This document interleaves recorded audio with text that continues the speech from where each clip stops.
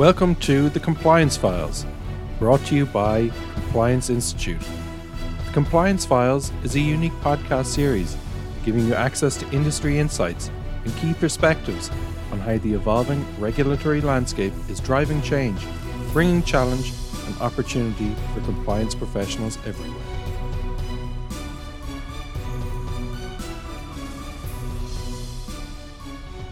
I'm Kathy Jacobs, former president of the Compliance Institute and a compliance professional for over 20 years, and it is a great pleasure for me to host this podcast. Operational resilience entails organisations being prepared for disruptive events in order to recover quickly and reduce harm to customers and the market. The Central Bank of Ireland defines it as the ability of a firm and the financial services sector as a whole to identify and prepare for, respond and adapt to, recover and learn from an operational disruption. The Central Bank is asking firms to identify vulnerabilities and threats to their business operations, model these event scenarios, and test the impact in as close to real conditions as practicable, understand where the organisation may not recover quickly enough, and then make changes in the organisation to meet the required recovery objectives. So to explore further what this means for compliance professionals, I'm delighted to have with me today to discuss this further, Will Finn, Senior Manager fscom. Will has over 20 years experience managing cybersecurity, IT and organisational change programmes in a range of business sectors. He has 7 years senior management experience in information security, risk and compliance functions in banking, financial services and professional services organisations.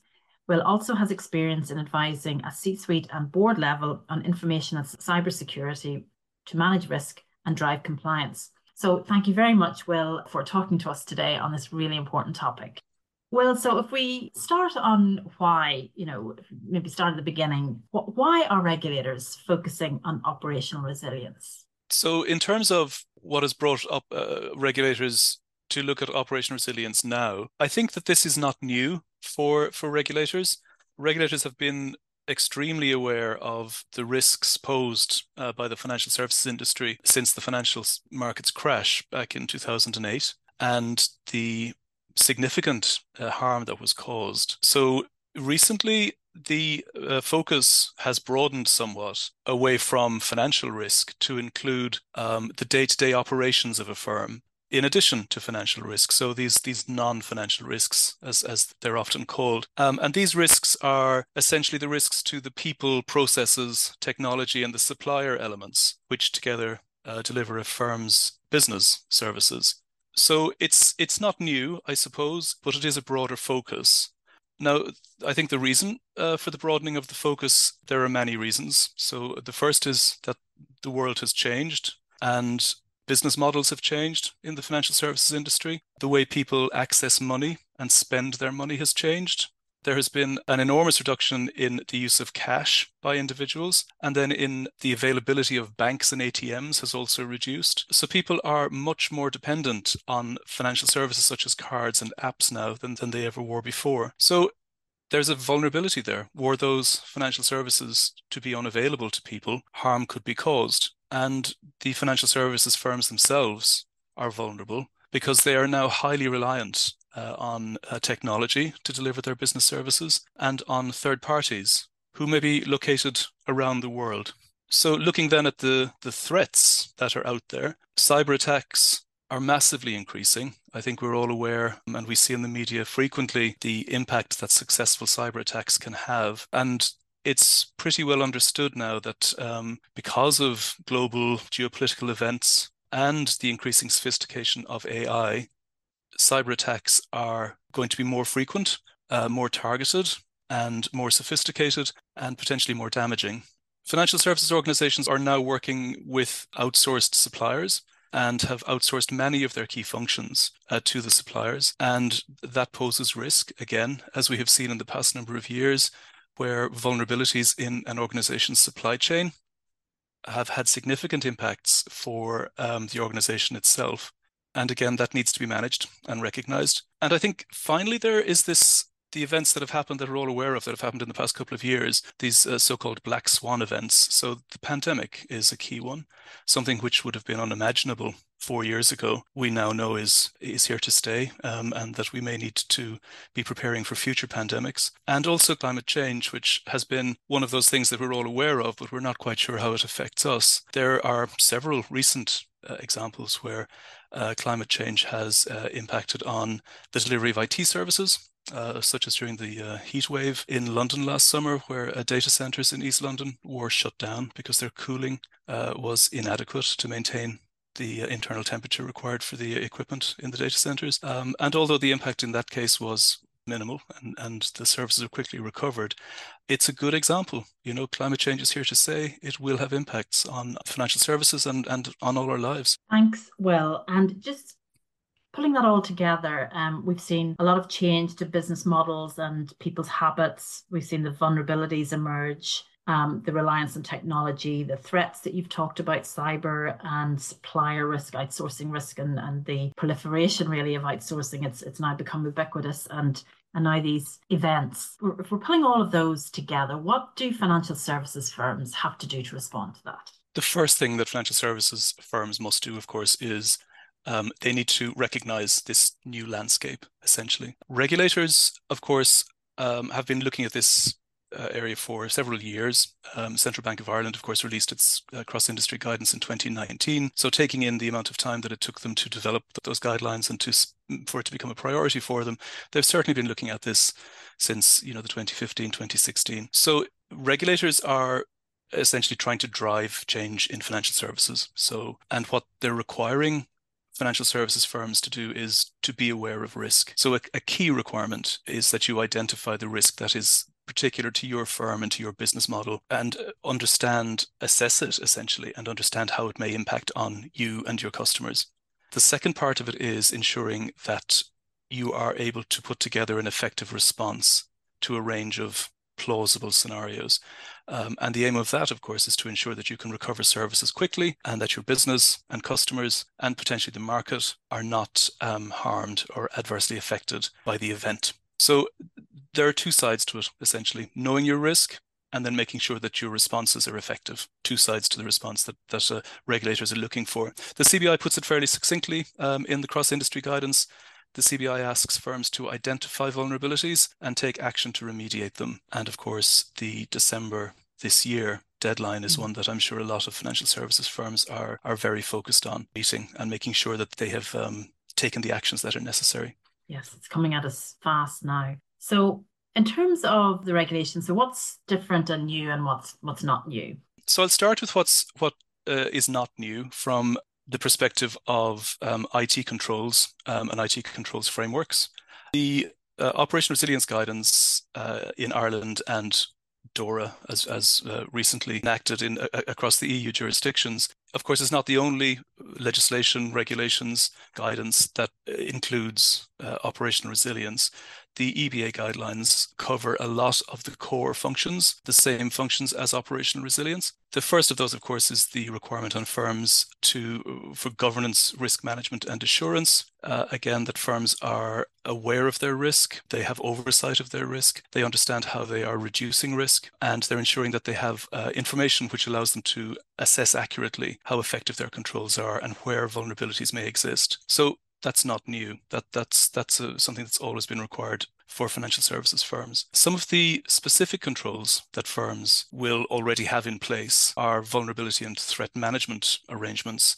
And this is where firms will understand what their technical vulnerabilities are and the threats they may face, and will be taking proportionate action to manage those. Firms already identify incidents and assess incidents so that they can deal with them effectively, and also that they can identify those incidents which have the potential to become major incidents. And major incidents, as again, is anything which can have a major impact on your business.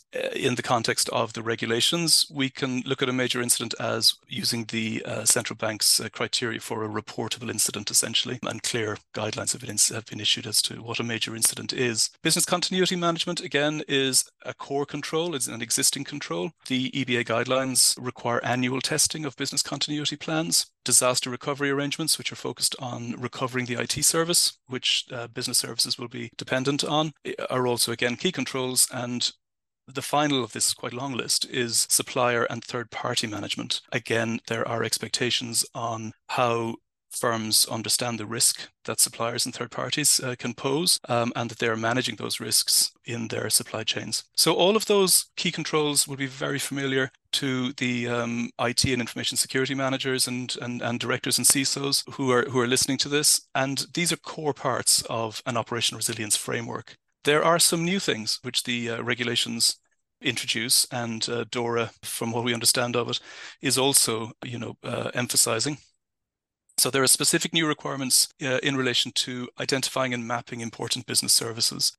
So this was not specifically required previously, but now it is. And the aim of identifying and mapping your services is, first of all, to enable you to focus resources and attention, and also to understand how those important business services are made up of those people, process, technology, supplier elements, and where risk may be concentrated, so that you can address that.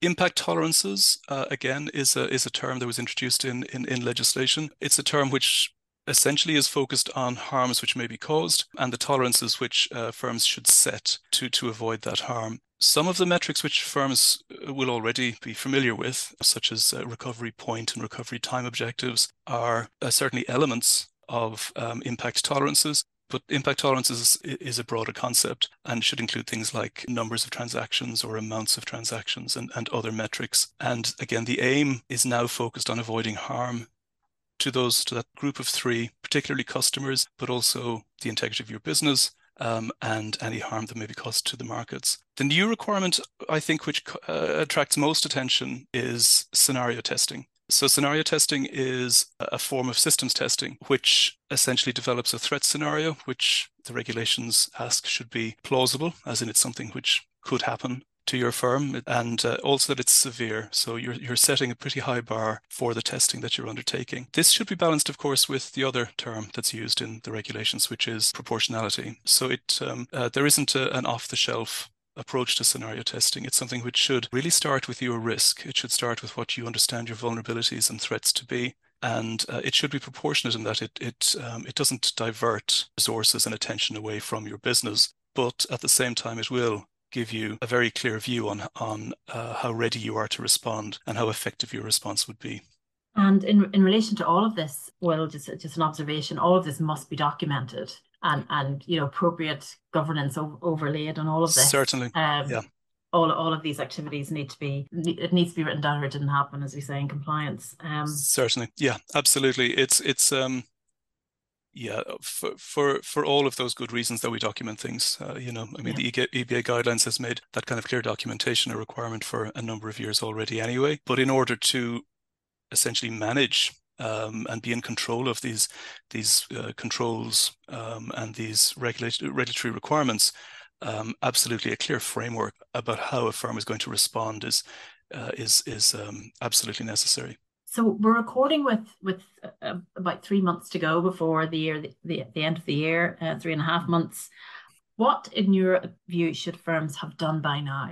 The first thing I would say is that firms should have started the journey, and I'm not saying that lightly. I understand firms have to keep the lights on. They have business services to deliver, and it can sometimes seem that the compliance requirement is greater than they can meet. But of course, they must meet it. It must be met. And the aim here is regulators' aim is clearly to drive improvement in these areas. As I said previously, a lot of this stuff is not new, but there is clearly a requirement from regulators now to do it better, to do it more comprehensively.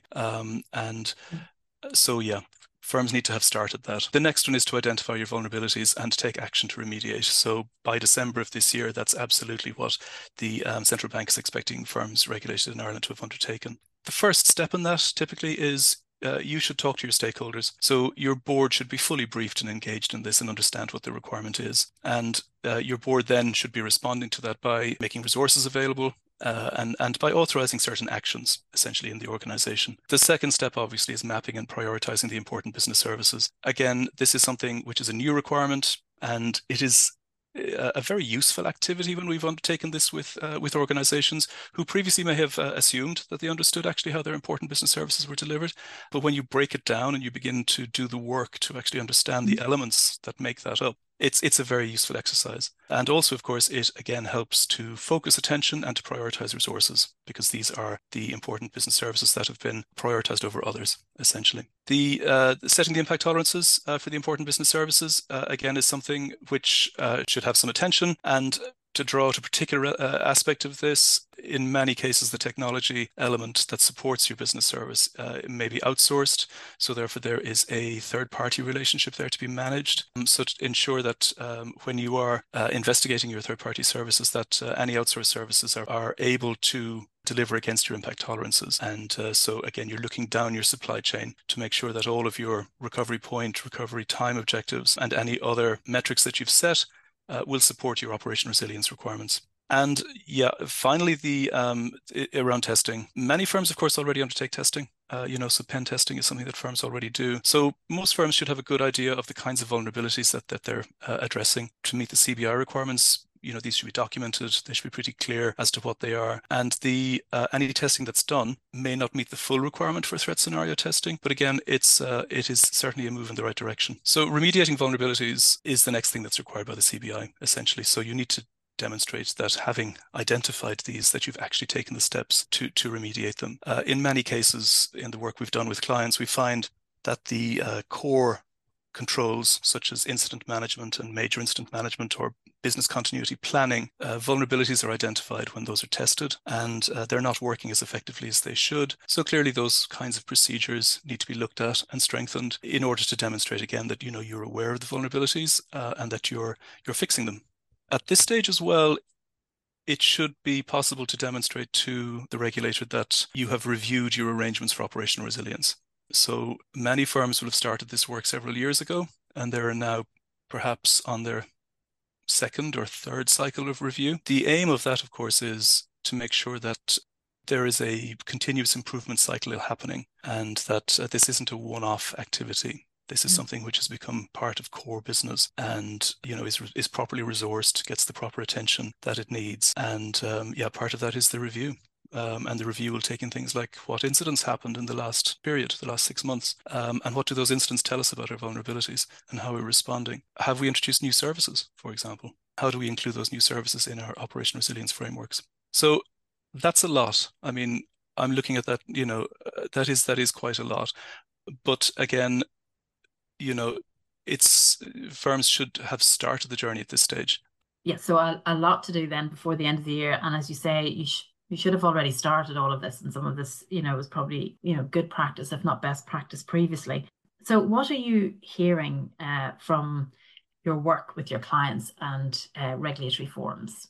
So in Ireland, we know that there hasn't been a lot of communication from the CBI about operational resilience, but we do know that last summer, many of the clients that we work with in Ireland were issued a self-assessment form where the CBI asked them to report against key domains to assess their progress with operational resilience. So, and now, of course, just over a year later, there is this deadline. So it will be interesting to see how the CBI is going to continue to supervise firms' progress. When we speak to clients in Ireland, we find that outsourcing arrangements are a particular focus. And I think that's because quite a number of financial services firms in Ireland are an entity which perhaps has been relatively recently set up and is part of a much larger group of companies, often which are headquartered outside of Ireland. So the main functions of those firms are outside of Ireland. So the other related guidance that's been issued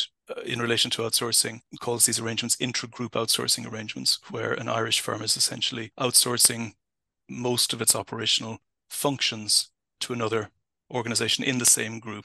So that causes complexities for firms, where firms need to understand how accountable the Irish entity is for functions that are being essentially delivered through another organization, even if it be in the same group. So there are some complexities there to be addressed around how the Irish entity can demonstrate to the regulator that it's doing what it needs to do and that it's meeting its own obligations, while resisting the temptation to try and make a much larger overseas organization, radically change what it does to meet the a much smaller Irish subsidiaries requirements. So there's a line to be walked there between the pragmatic, but at the same time making sure that the Irish entity is able to demonstrate really clearly that it understands what its obligations are and that it's meeting those. So a key one there, for example, is testing. So smaller Irish entities, for example, are unlikely to set the testing plans and testing schedules for their entire group,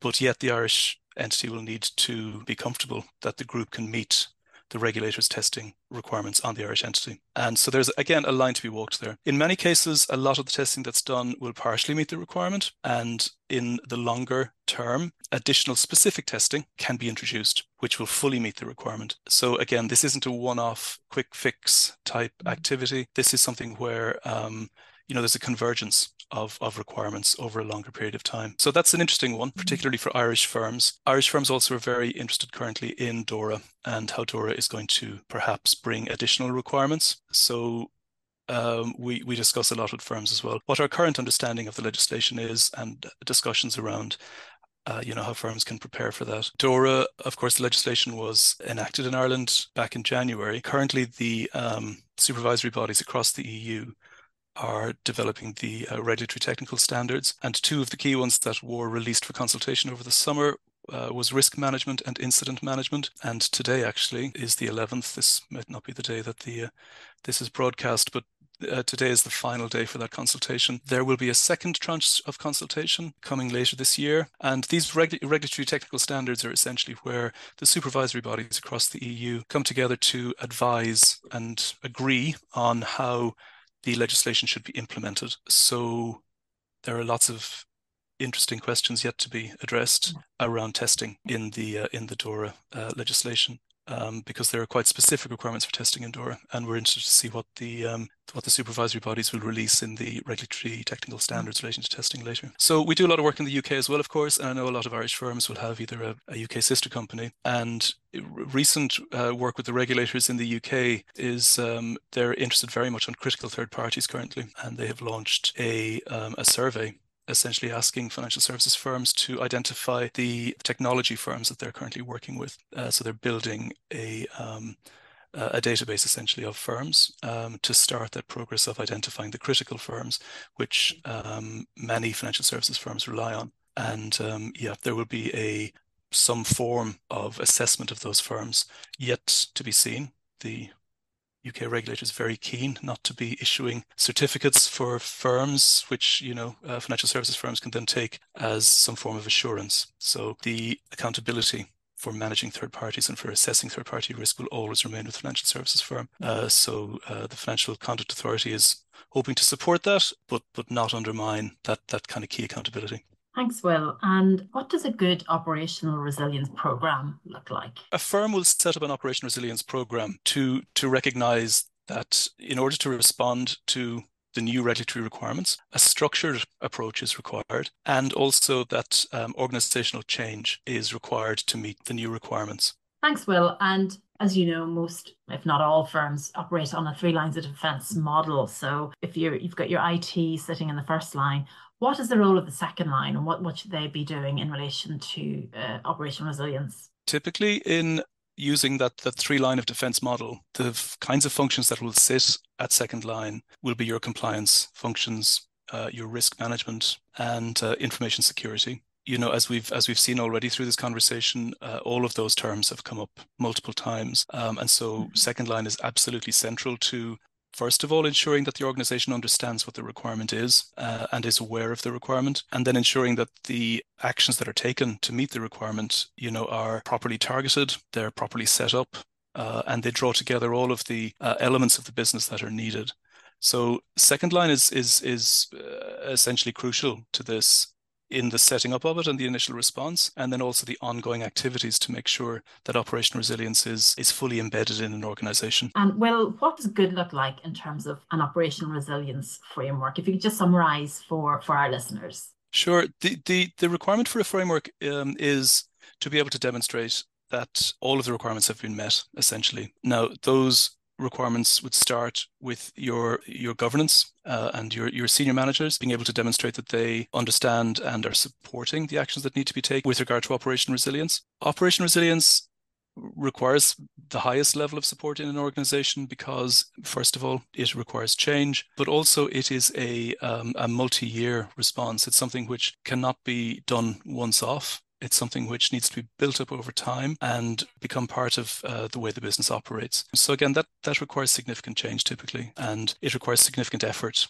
and specific focused effort to make sure that that's successfully implemented in a firm. The documenting of things like important business services and impact tolerances, again, is a key part of a framework, and the work that's done to do that mapping and to agree the metrics for impact tolerances is a crucial part of that framework. And again, the documentation of that information allows it to be changed in a controlled manner and to respond to new services or as other factors change, essentially. So it's the thing that allows you to control your framework in the longer term. Underlining all operational resilience, of course, is the risk element and understanding the threats and vulnerabilities that a firm faces. And that is also crucial in building the scenarios which firms will choose to test themselves against.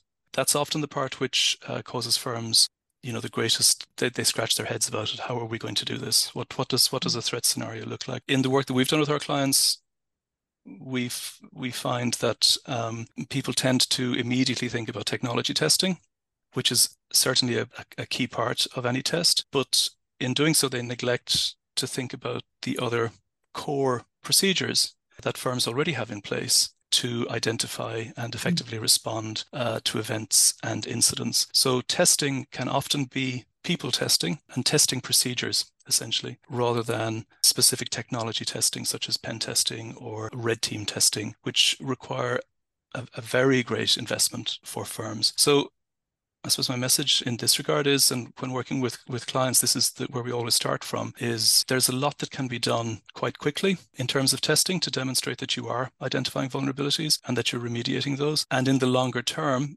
certainly we should be building towards more sophisticated testing, but there's a lot that can be done immediately, and firms should start from where they are, essentially. And finally, well, coming to the end of our discussion, what would you advise our members to do now?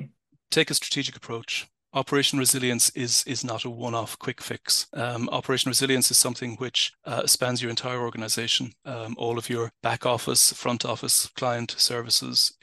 Operational resilience is something which needs to be embedded across the way you work, essentially. I would start with a strategy which explicitly addresses how the firm will meet the requirements over a longer period of time, and also addresses the concept that this is a change for the organization. This requires people to be brought along and to recognize, that they'll be doing things differently in the future. So that is an approach which works well for many organizations when they actually grasp the nettle and they're like, yes, this is actually change for us. We need to do things better. Off the back of your strategy, I would start thinking ahead for 3 to 5 years and building roadmaps of specific activities based on the priority that they have for your organization. And in that multi-year roadmap, I would include testing, and I would be addressing in that roadmap the requirement for increasingly sophisticated testing. So certainly start right now with your existing pen tests, with your existing control audits and your existing control testing, and begin to develop that so that you are running more severe tests going forward to really drive that improvement cycle when you identify the vulnerabilities. The multi-year, your roadmap should also, of course, include the reviews of your frameworks. That's something that's actually explicitly required. An annual review of frameworks is explicitly required. So make time for that. It can be something which will require focus and resources. That I think is that's what I would be advising firms to be getting on with. Okay, well, I think that's the end of our discussion, Will. So thank you very much for sharing your experience and insights on this really important topic for compliance professionals. I'm sure we'll be revisiting it. So, and thank you to you for listening to the Compliance Files podcast brought to you by the Compliance Institute. I do hope that you find the podcast interesting and useful. We would be very grateful if you would review or rate this podcast. Until the next episode, goodbye.